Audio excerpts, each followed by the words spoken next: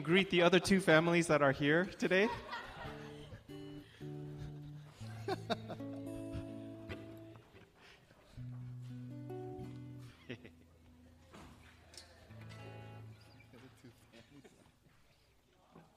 Thank you so much for playing today. Thank you for leading. Thank you for being so faithful. Thanks for bringing your violin too, your violator. Jeremy's kids don't look so sexy.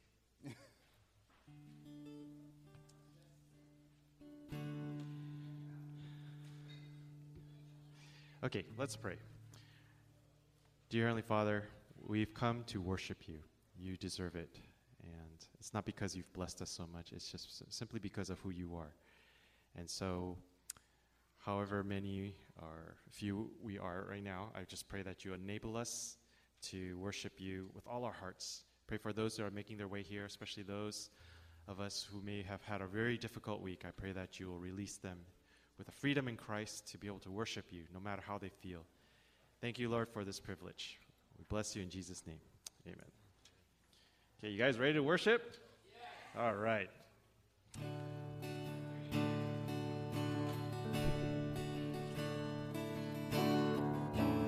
At the foot of the cross, where grace and suffering meet, you have shown me your love through the judgment you receive. You won my heart. Yes, you won my heart. Now I can trade these ashes in for beauty, and wear forgiveness like a crown. Coming to kiss the feet of mercy, I lay every burden down at the foot of the cross. At the foot of the cross, where I am made complete. You have given me life through the death you bore for me. You won my heart. Yes, you won my heart. Now I can trade these ashes in for beauty, and wear forgiveness like a crown. Coming to kiss the feet of mercy, I lay every burden down at the foot of the cross.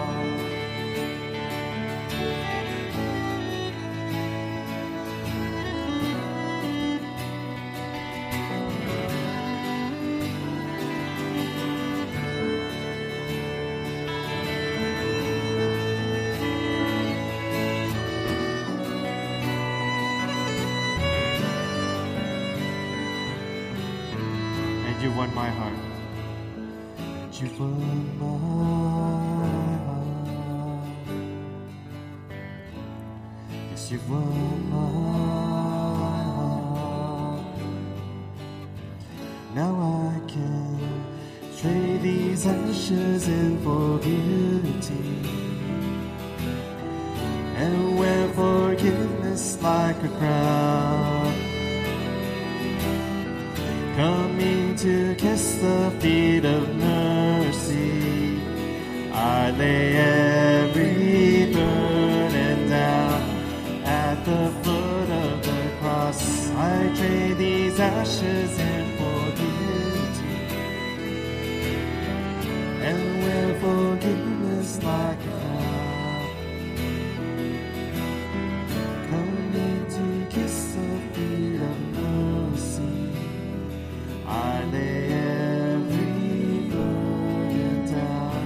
lay every burden. I lay every burden down. I lay every burden down. I lay every burden down at the foot of the cross.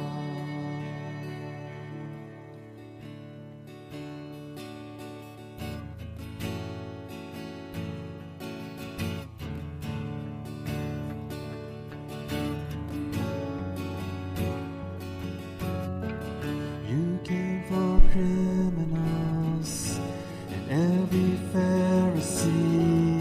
You came for hypocrites, even one like me.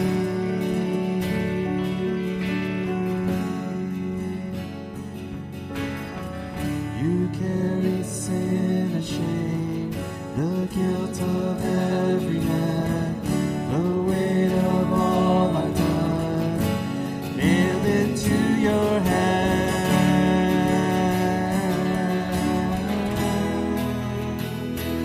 Oh, your love bled for me. Oh, your blood in crimson streams. Oh, your death is hell's defeat. The cross meant to kill is my victory.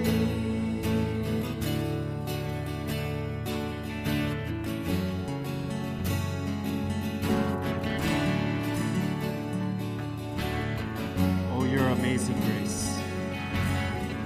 Oh, your amazing grace. I've seen and tasted it. It's running through my veins. I can't escape its grip. In you my soul is safe. You cover everything. Oh, your love bled for me. Oh, your blood in crimson streams. Oh, your death is hell's defeat. A cross meant to kill is my victory.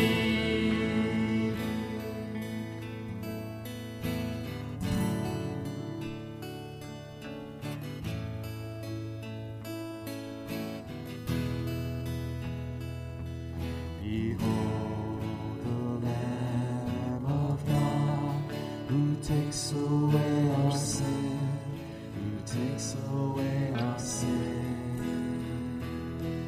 The Holy Lamb of God makes us alive again, makes us alive again. Behold the Lamb. Behold the Lamb of God, who takes away our sin, who takes away our sin. The Holy Lamb of God makes us alive again, makes us alive again. Oh, your love bled for me. Oh, your blood in crimson streams.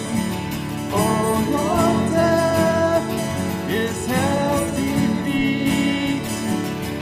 A cross meant to kill is my victory. A cross meant to kill is my victory. Give the Lord a clap offering for the victory He has won for us. Thank you, Lord. Thank you that we have life because of you. Thank you for dying for us on the cross.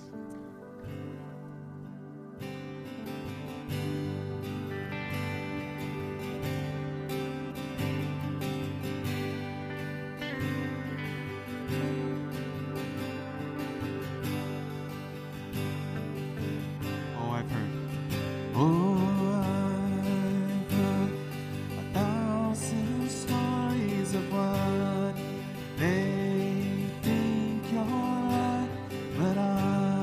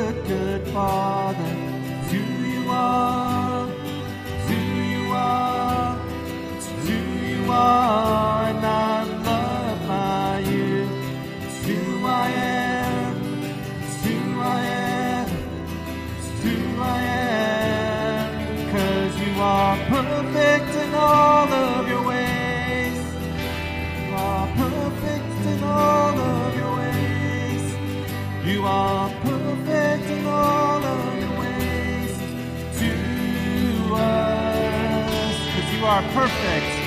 'Cause you are perfect in all of your ways. You are perfect in all of your ways. You are perfect in all of your ways to us. Oh, it's a love so undeniable. I could hardly speak. Peace so unexplainable. I can hardly think as you call me. Deeper still as you call me. Deeper still as you call me. Deeper still into love. Love, love, you're a good, good Father. It's who you are. It's who you are. It's who you are. And I'm loved by you. It's who I am. It's who I am. It's who I am. You're a good, good Father. It's who you are. It's who you are. It's who you are. I'm loved by you. It's who I am. It's who I am. It's who I am.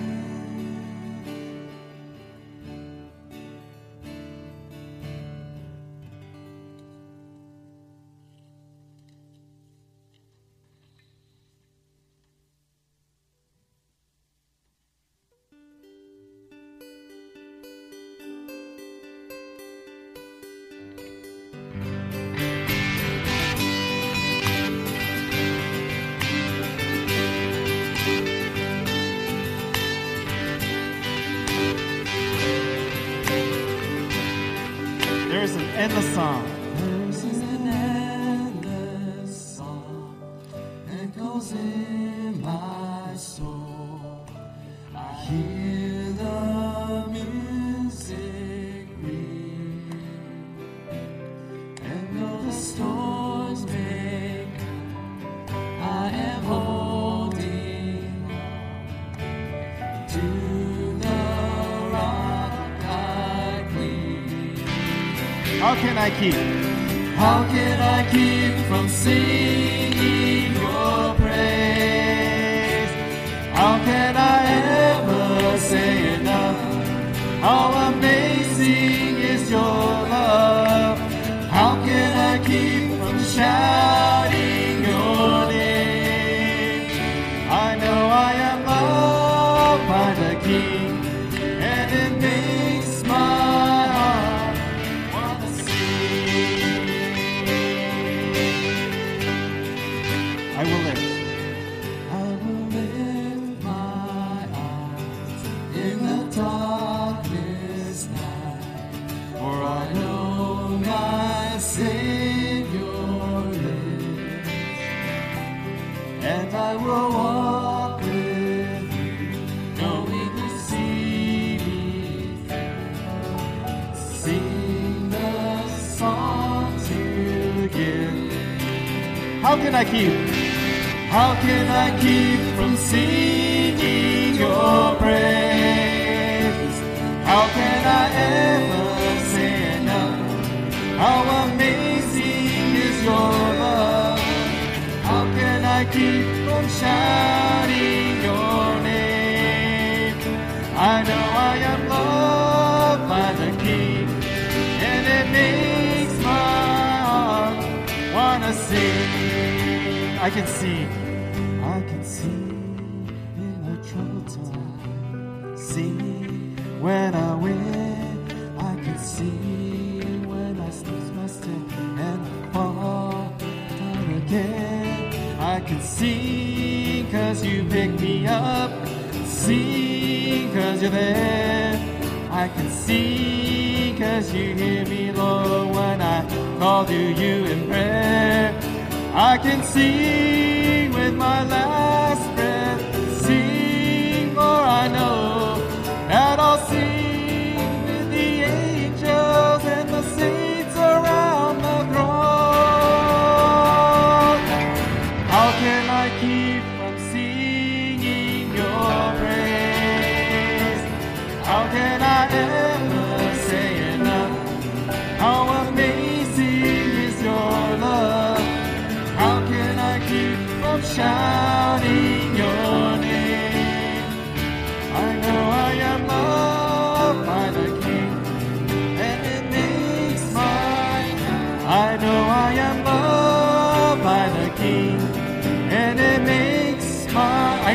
For I know I am loved by the King, and it makes my heart wanna sing.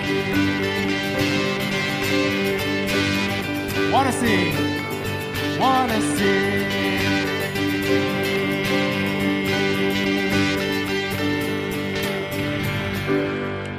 Praise you, Lord. Woo! Amen.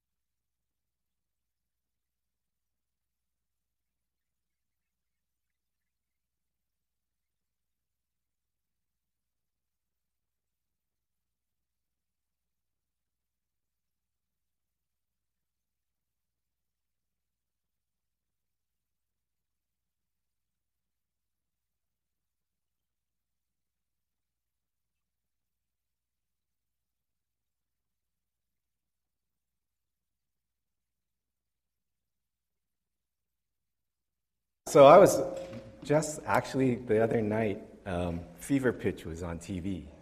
And it was at that scene where, like, he gets the season tickets, and he runs out to the UPS guy, and he gives him a big hug and jumps on the UPS guy because he's delivering. You're not that guy, are you? You're not that. You jump. The Dodger toilet paper. Oh, the Dodger. Oh, that's. Sorry, Dodger fans. Okay, we will forgive Eric for that comment. I'm not a Dodger fan, so. All right. Not getting signal. Okay. Let's pray. We're obviously experiencing a few technical difficulties. Lord, thank you for being with us this day. We gather together in your name. We wait expectantly on you because we really don't know what lies ahead. But all we know is that you are with us, and we can count on that. Thank you, Lord, for the songs that we sang together that remind us that you're with us every moment, that you are the reason that we sing, and that you are the reason why we worship you, and you are the reason why we're here this morning. So we give you thanks in Jesus' name. Amen. So welcome to week 2 of a new era for Harvest. It's hard to believe that the weeks are passing so quickly, right? Someone once said in raising kids, the days are long, but the years are short. And while that certainly applies to child rearing as well as the rest of life, right? Doesn't it? So what are we supposed to do in this transitional period? What are we supposed to do? Well, as Sean encouraged us last week, what we are to do is to wait on God. Now, waiting doesn't mean doing nothing. Sometimes we think that waiting involves passivity, sitting on our hands, waiting patiently for something to happen. It can mean resting, which we will address at one point or another. But waiting, and especially waiting on God, actually requires a good amount of concentrated effort and focused purpose. So what are we going to do? What are we to do? Well, one thing Sean mentioned last week was that as elders, we are committed to waiting on God and seeking his vision for harvest. We must have a sense that this, whatever it is our identity. This is who God made us to be and brought us together to accomplish. But how do we do that? How do we do that? Part of the answer is to seek God's vision through prayer and through his word. Yes? We've already experienced some of that.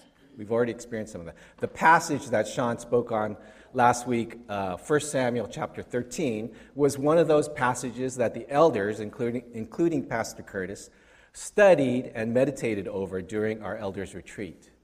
That passage, along with three or four other passages, were what guided us through our prayer time that day as we sat and sought to listen to what God was telling us through those passages. Today's passage, Genesis 2, was another one of those that we meditated on. Now, Genesis chapter 2 takes us back to the very beginning. Not the beginning of harvest, but the beginning of everything, of all creation. Genesis means origin, beginning.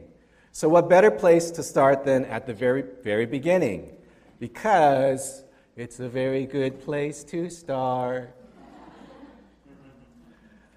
Genesis is the story of creation. It is the story of how God created the heavens and the earth and the reasons for his creation. The reasons for his creation. In chapter 1 of Genesis, we saw that God's creation was from an overview, kind of a large, grand summary of how God created the heavens and the earth in 6 evenings and 6 mornings, and then, of course, on the 7th day, he rested. In the first half of chapter 2, Genesis begins to describe God's work in greater detail, including and ultimately the creation of humankind, men and women. In verse 7, it says that God formed man out of the dust of the ground, and then God planted a garden in the east in a place called Eden. In Eden means delight.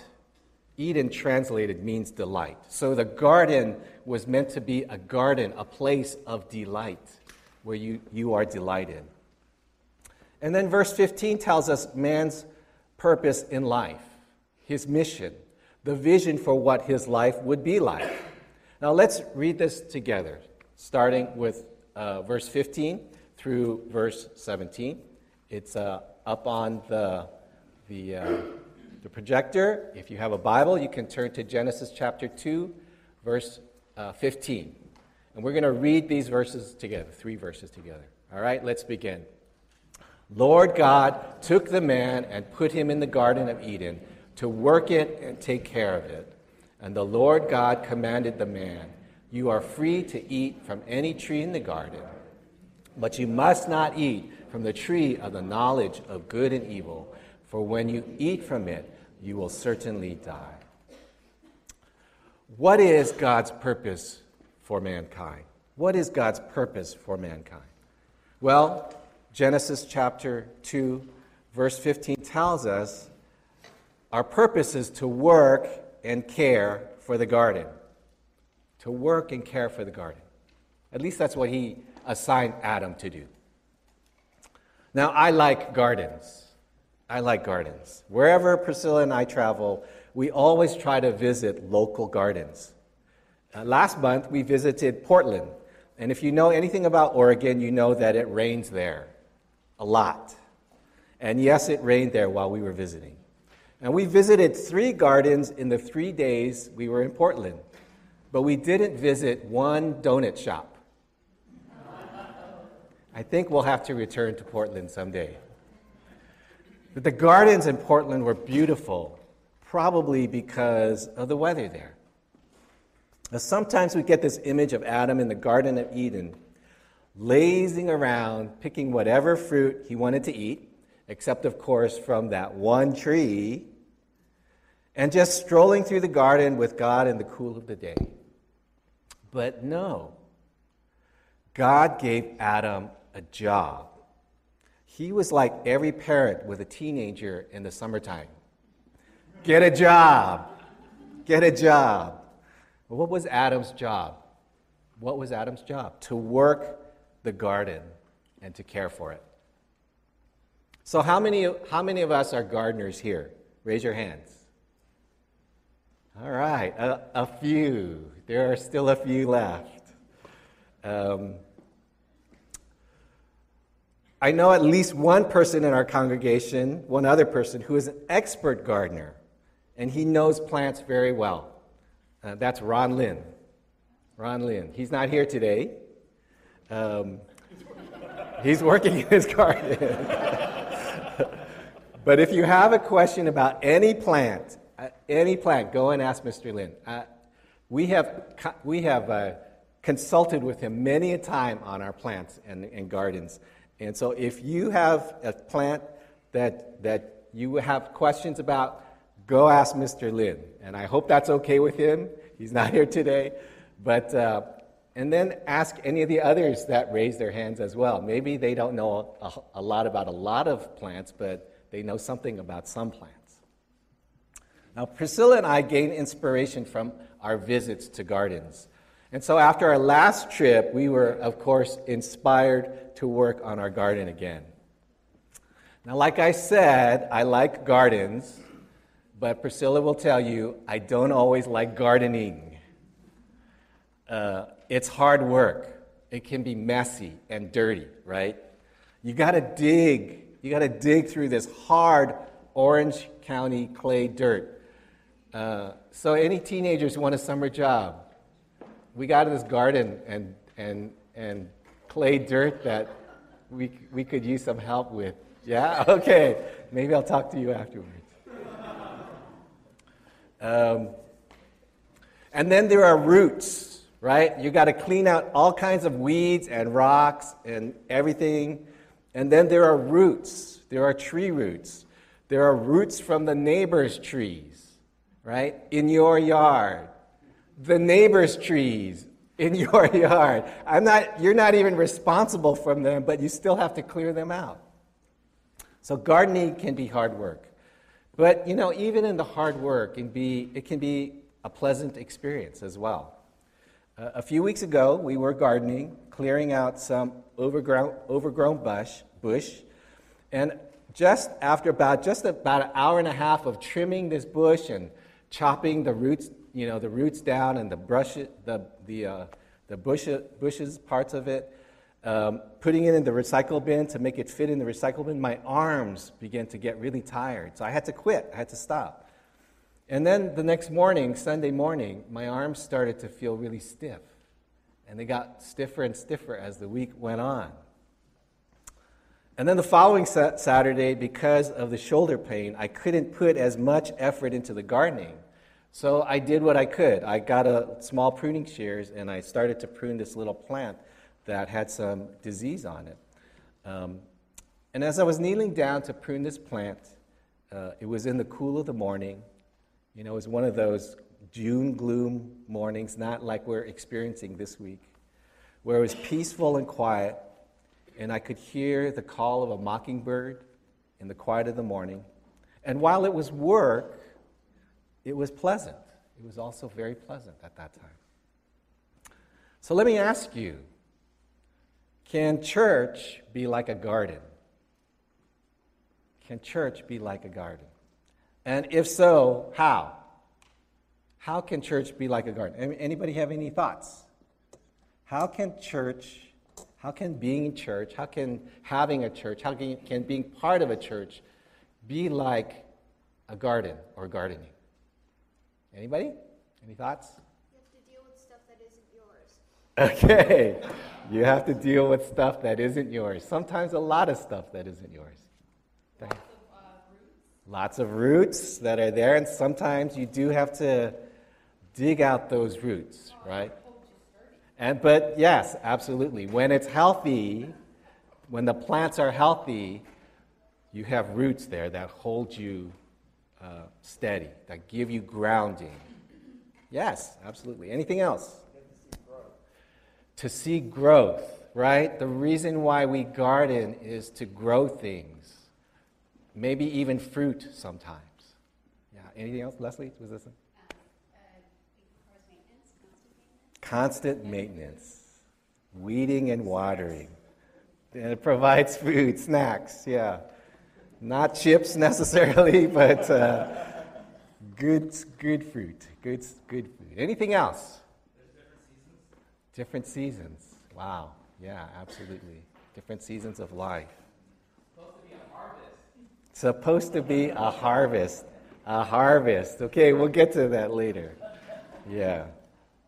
Anything else? You have to shovel manure.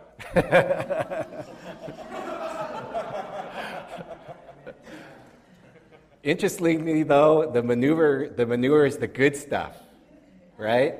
It feeds the ground that feeds the plants.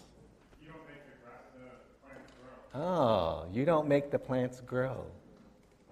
You're not responsible for the results. God's responsible for the results, right? Yeah. Place of rest, a place of peace, streams in the desert, right? You know, God has this way of doing things, right? It's amazing. It takes time, right? It takes time. Not only to do the work, but to see the results. Jesus taught in many parables, right? And often he would use farming and gardening analogies. I think partly because that was their culture. That was, what they were raised in. But, Jesus is God, and so he knows what life is about. And I can't help but wonder if he applies and we can apply those same analogies to every aspect of life, including church. Well, one of my favorite parables is the parable of the sower and the seed. And in this parable, Jesus said that the sower sowed his seed, the word of God. And some of the seed fell on the path, and some on the rocky soil, and some in the thorny places, and some on good, fertile ground. And the seed that fell on the path didn't get planted. It didn't take root. And so the birds came and plucked it and ate it. In other words, the word of God was heard in a person's heart, but Satan took the word away. And then some of the seed fell on the path, on the rocky soil.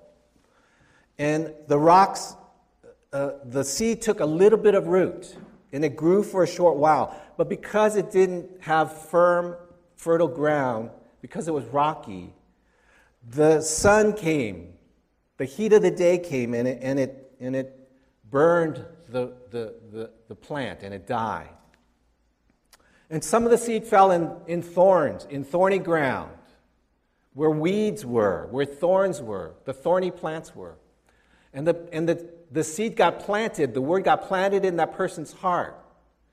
But because of the thorns were growing and the weeds were growing and it wasn't cleared of all of the other competing plants, the nutrients were taken away. And so these thorns and these thistles represent the worries and cares of our life and the things that we think about other than God. And those things took away the nutrients that the plant needed. And so the plant didn't grow. And finally, the fourth one, the seed was planted on fertile ground, the place where the farmer wanted it to be planted, where he had already dug up the roots, already weeded out dug up the ground and broke it up and added fertilizer to it. And it was ready and it was fertile, and the word was planted there, and it took root. And it was nurtured in that root, in that ground. And it took root and it began to grow. And eventually it produced fruit. 10-fold, 30-fold, 60-fold. Now this final soul type is what happens in a heart when it's been prepared to receive the Word of God. It's fertilized, it's cleared of the debris. And when the Word of God is planted, it begins to take root and it begins to grow. And if it continues to be cultivated, hopefully it will someday produce fruit. Now let me ask you, what are some areas where a church can be like a garden? Where a church can be like a garden? Well, I think about our promised land, right? Because that's the area where we are preparing hearts. We are breaking up hard ground. We are taking out the weeds and hopefully planting the Word of God, the good seed of God, and hopefully where it takes root. So if indeed we are to be like gardeners, and if the church is like our garden, let's ask ourselves, what is our part in that picture? What is your part in that picture? Where are you in that picture? Can you see yourself participating in God's endeavor, in God's garden of delight? But you know, the great thing is God doesn't leave us alone. He doesn't leave us alone to do the work. We continue in Genesis chapter 2, verse 18. And I'm going to read that for you. And you could just read along. The Lord God said, "It is not good for the man to be alone. I will make a helper suitable for him." Now the Lord God had formed out of the ground all the wild animals and all the birds in the sky. And he brought them to the man to see what he would name them. And whatever the man called each living creature, that was its name. So the man gave names to all the livestock, the birds in the sky, and all the wild animals. But for Adam, no suitable helper was found. God gives Adam a job to care for the garden and to name the animals. And so this kind of begs the question, what is God's purpose in man's purpose? What is God's part in man's purpose? Does he play a part with us? Does God have a role in man's life purpose? Well, yes, of course. He doesn't leave us alone to work. God saw that man was alone. He's lonely. So what did he do? He formed out of the ground all the wild animals and the birds of the sky, and he brought them to Adam to accomplish his second job, to name the animals. And whatever Adam called the creature, that was its name. It reminds me of a joke about Adam and Eve talking together one day in the garden, and an elephant strolls by, and Eve asks Adam, "What is that?" And so Adam says, "Why, it's an elephant, of course." And Eve asks, "Elephant? Why did you name that thing an elephant?" And Adam's answer was, "Well, because it looks like an elephant." Ba-doom-ba. That's the end of the joke. It looks like an elephant. Well, here we can see that God gave Adam a job to do. But God also participates in the task. God also participates in the task. God works alongside of us. Can you imagine the scene? Here, Adam is in the garden tending to the plants, making sure that they are placed in the right position so they get just the right amount of sunlight, facing in the right direction, getting the proper amount of water, making sure there are no competing plants that can vie for water or sun. That's what gardening is. Gardening isn't just like taking a plant and digging a hole and plopping in the ground and, watering it every once in a while and expecting that something's going to happen there. No, a gardener carefully studies the plants in order to understand exactly what each one needs. And then he or she carefully places the plant in the right place, in the right position, along with other plants that are compatible with that plant so they don't compete with each other. Or even contradicting in their needs. Too much sun, too much water, too little sun, too little water. And then the gardener tends the garden, right? They water, they weed, they check on the plants to make sure that they are flourishing. Now, how do you think Adam learned all of that? I'm sure he could have tried trial and error, right? It could have been trial and error.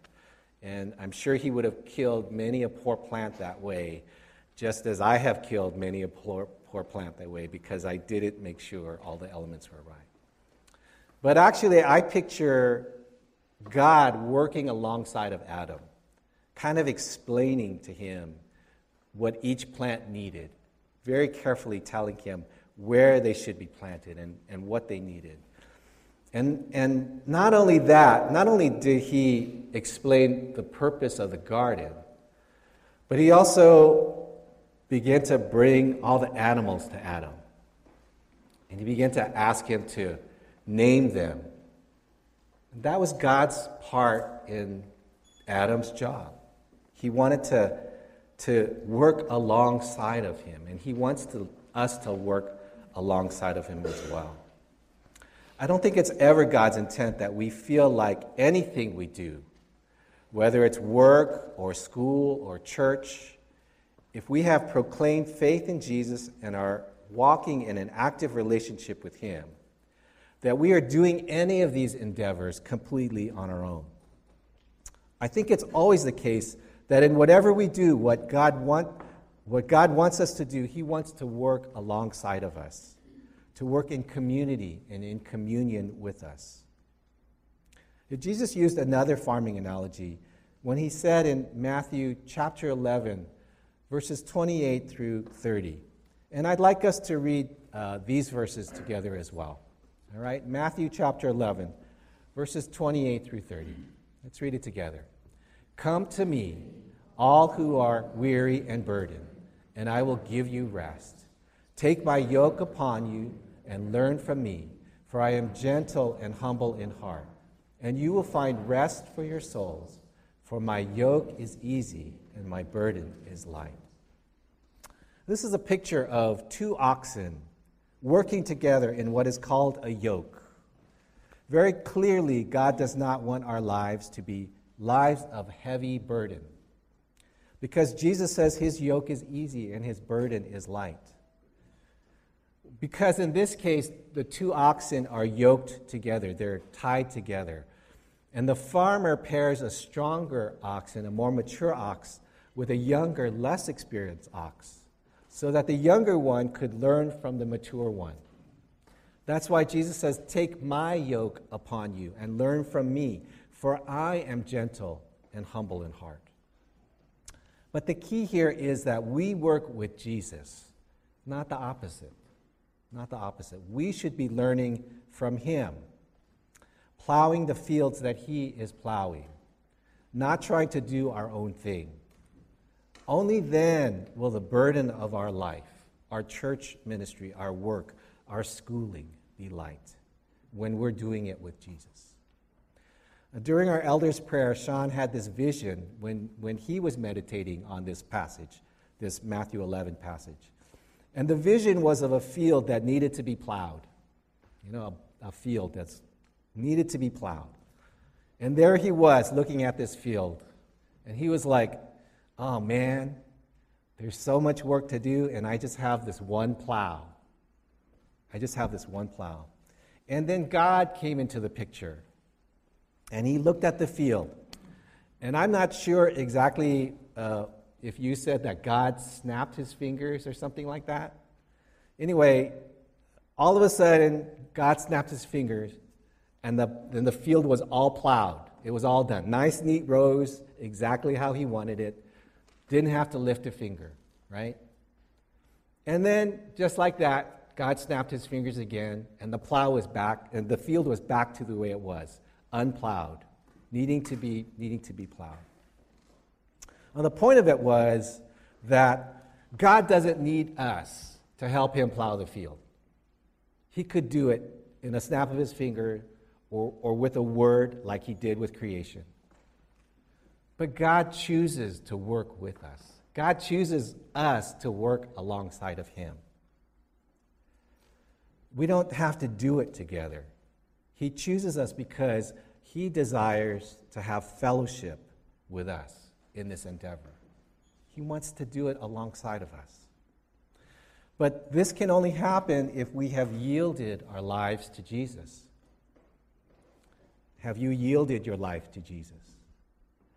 Is your burden light? If it isn't, maybe you should ask yourself that question. Have I yielded my life to Jesus? Have we yielded our church to Jesus?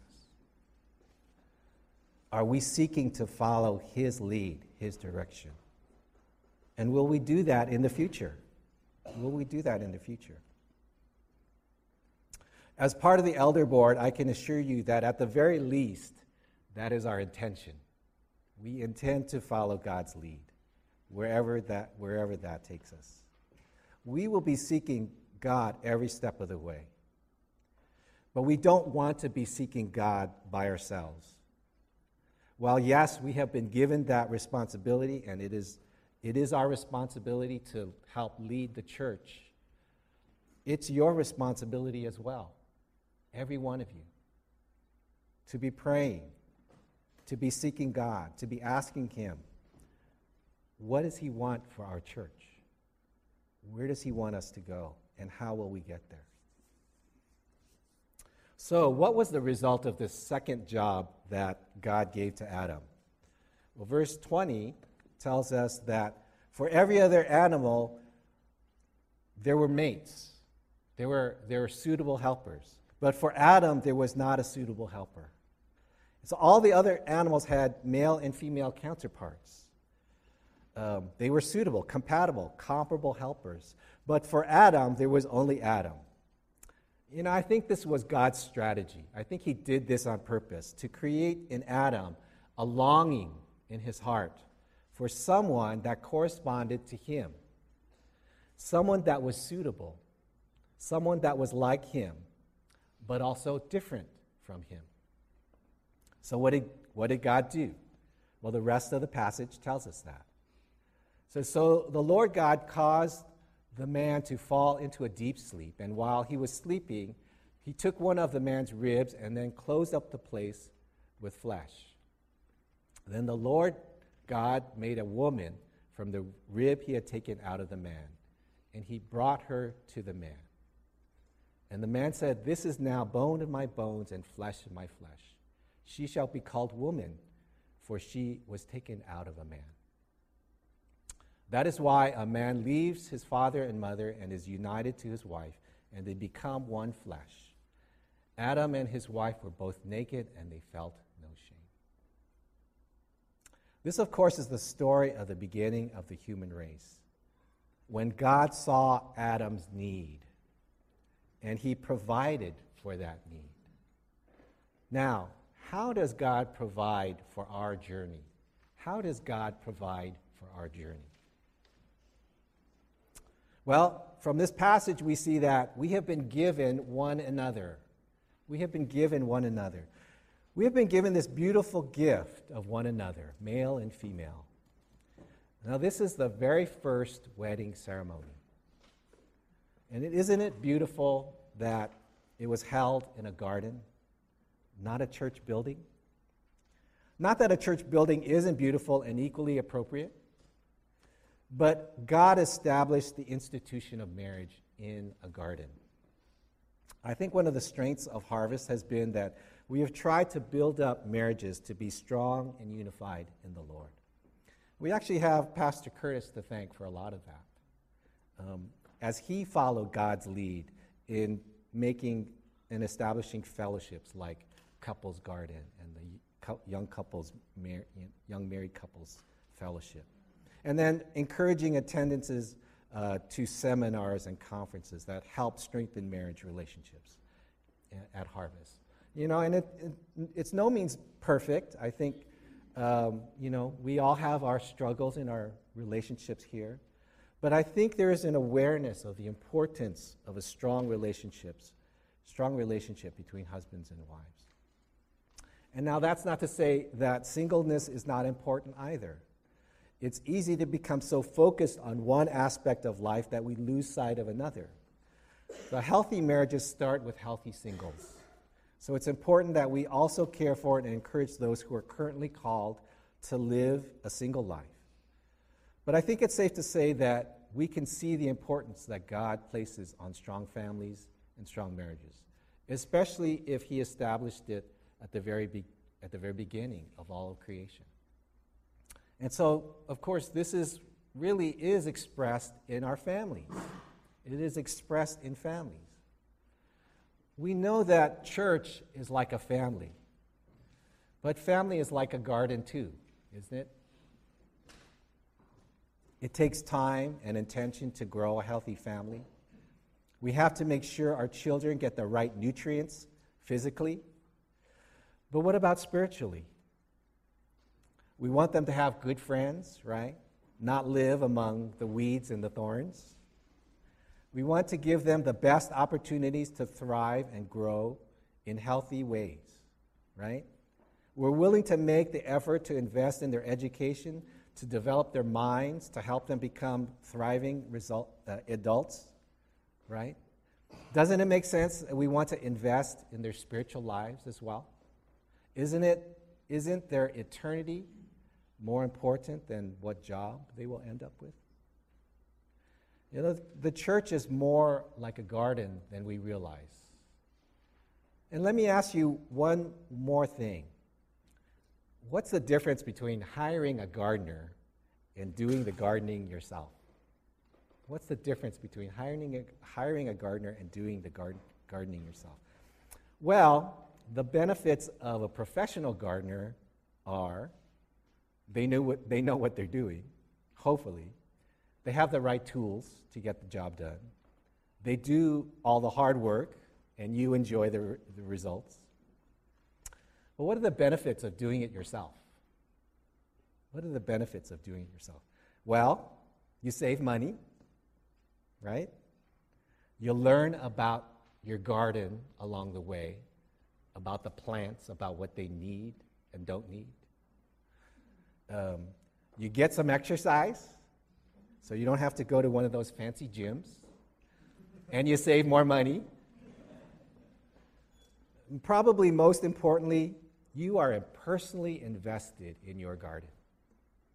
You are personally invested in your garden. So when you enjoy the results of a well-tended garden, that joy is multiplied. That joy is multiplied. Does God want us to view harvest as a garden, even a garden of delight? After all, our name is Harvest. Well, maybe. In any case, God wants us to work for His kingdom. God wants us to work for His kingdom. We are called to be doers of the word, not just hearers of the word. But it's also true that God doesn't want us to work alone. He wants to work alongside of us. He wants us to work alongside of Him. Remember, He is leading, and we are following. And finally, and it is certainly true, that we've been given one another.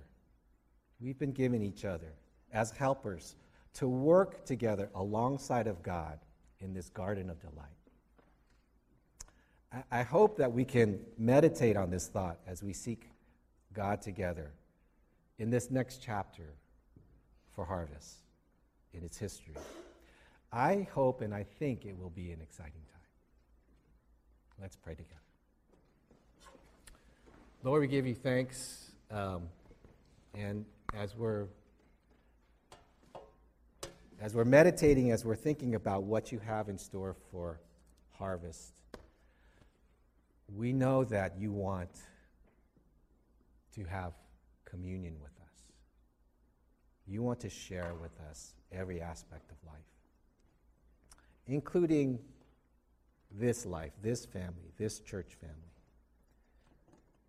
And we know, Lord, that it began at the cross, began at Good Friday, and it was accomplished on Easter Sunday.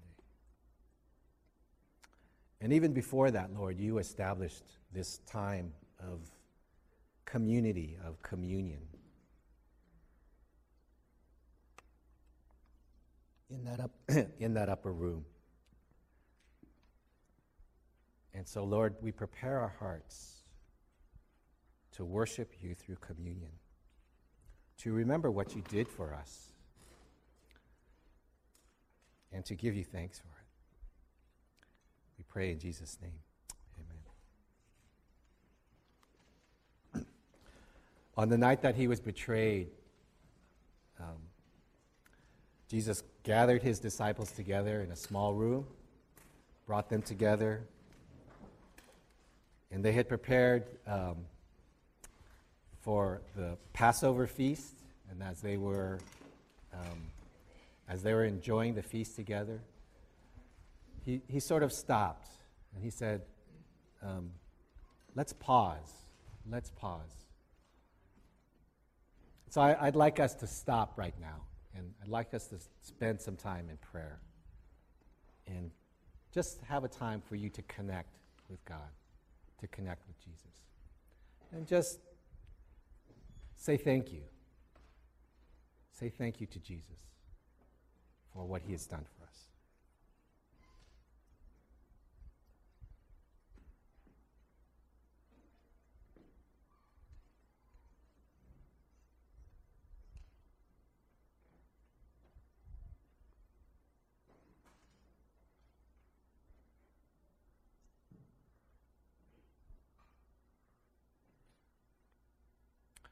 Lord Jesus, we do give you thanks for your sacrifice for us. And then just showing us exactly what it meant when you gave yourself, your body, poured out your blood for us. How the grace of the Lord covers us. Lord, thank you for the forgiveness that comes from your sacrifice. Amen. Paul wrote in the 11th chapter of 1 Corinthians, "For I received from the Lord what I also passed on to you. The Lord Jesus, on the night he was betrayed, took bread, and when he had given thanks, he broke it and said, 'This is my body, which is for you. Do this in remembrance of me.' In the same way, after supper, he took the cup, saying, 'This cup is the new covenant in my blood. Do this whenever you drink it in remembrance of me. For whenever you eat this bread and drink this cup, you proclaim the Lord's death until he comes. Therefore, whoever eats the bread or drinks the cup of the Lord in an unworthy manner will be guilty of sinning against the body and blood of the Lord. A man ought to examine himself before he eats the bread and drinks the cup.'" So we've already done a little bit of that. We've already spent time examining ourselves. And I'm going to ask Glenn and Eric to come forward and help to serve the communion elements.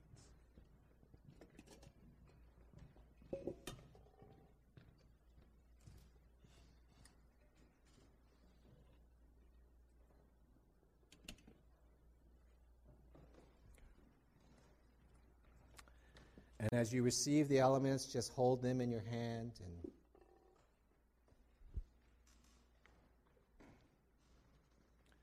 have some time of communion with God. Maybe there's something you need to confess.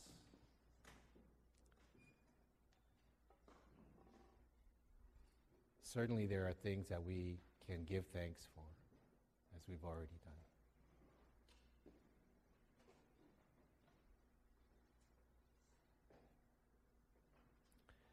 These are the times where God is plowing up the hard ground of our hearts and planting new seeds in them.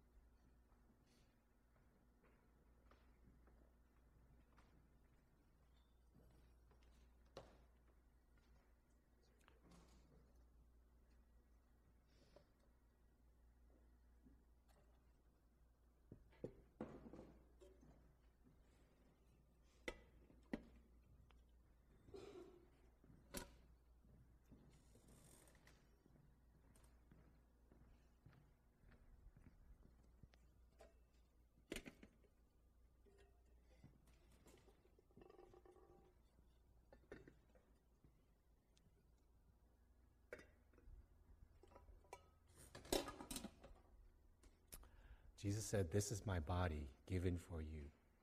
Take it, and as often as you do it, you do this in remembrance of me."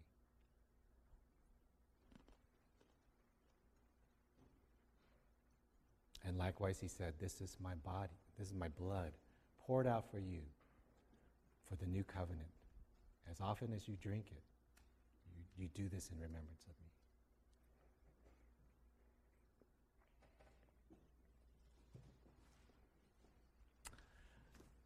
Father, we give you thanks for the special grace of sharing communion together in your family, in your garden. Lord, remind us constantly, continually, that you are with us. You will take us to the next place. And we walk with you, and we go with you. Lord Jesus, thank you for the great sacrifice that you have made for us. What a beautiful name, the name of Jesus. And Holy Spirit, we listen for your voice. We listen for your leading. And we thank you for your comfort even in these times of change and transition. We thank you and we pray in Jesus' name. Amen. And we're going to continue worshiping the Lord together with giving back to God time. So the bags will come around and you can drop your communion cups in the bag as well.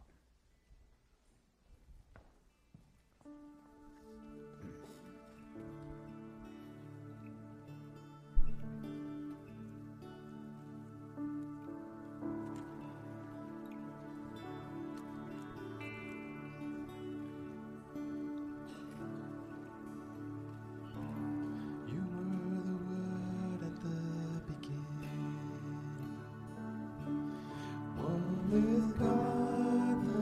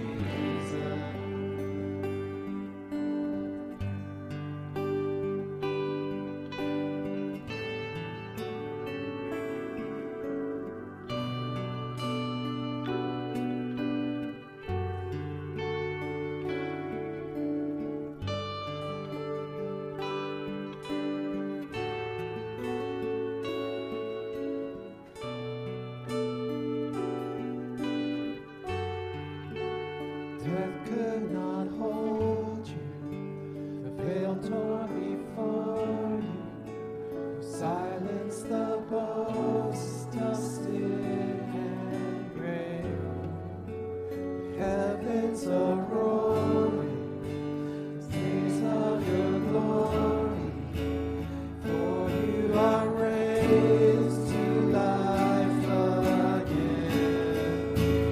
You have no rival, you have no equal. Now and forever, God, you reign. Yours is the kingdom, yours is the glory, yours is the name above all. What a powerful name it is! What a powerful name it is! What a powerful name it is! The name of Jesus Christ, my King. What a powerful name it is! Nothing's better. What a powerful name it is! The name. Death could not hold you. Death could not hold you. Hell tore before you. Silence the boast of sin and grave. The heavens are roaring, praise of your glory. For you are raised to life again. You have no rival, you have no equal. Now and forever, God, you reign.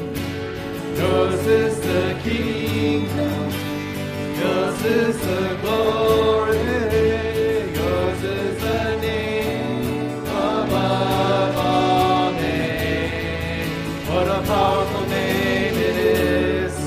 What a powerful name it is! The name of Jesus Christ, my King. What a powerful name it is! Nothing can stand against. What a powerful name it is! The name of Jesus. What a powerful name it is! The name of Jesus. What a powerful name it is! The name of Jesus. Clap to the Lord with all your heart.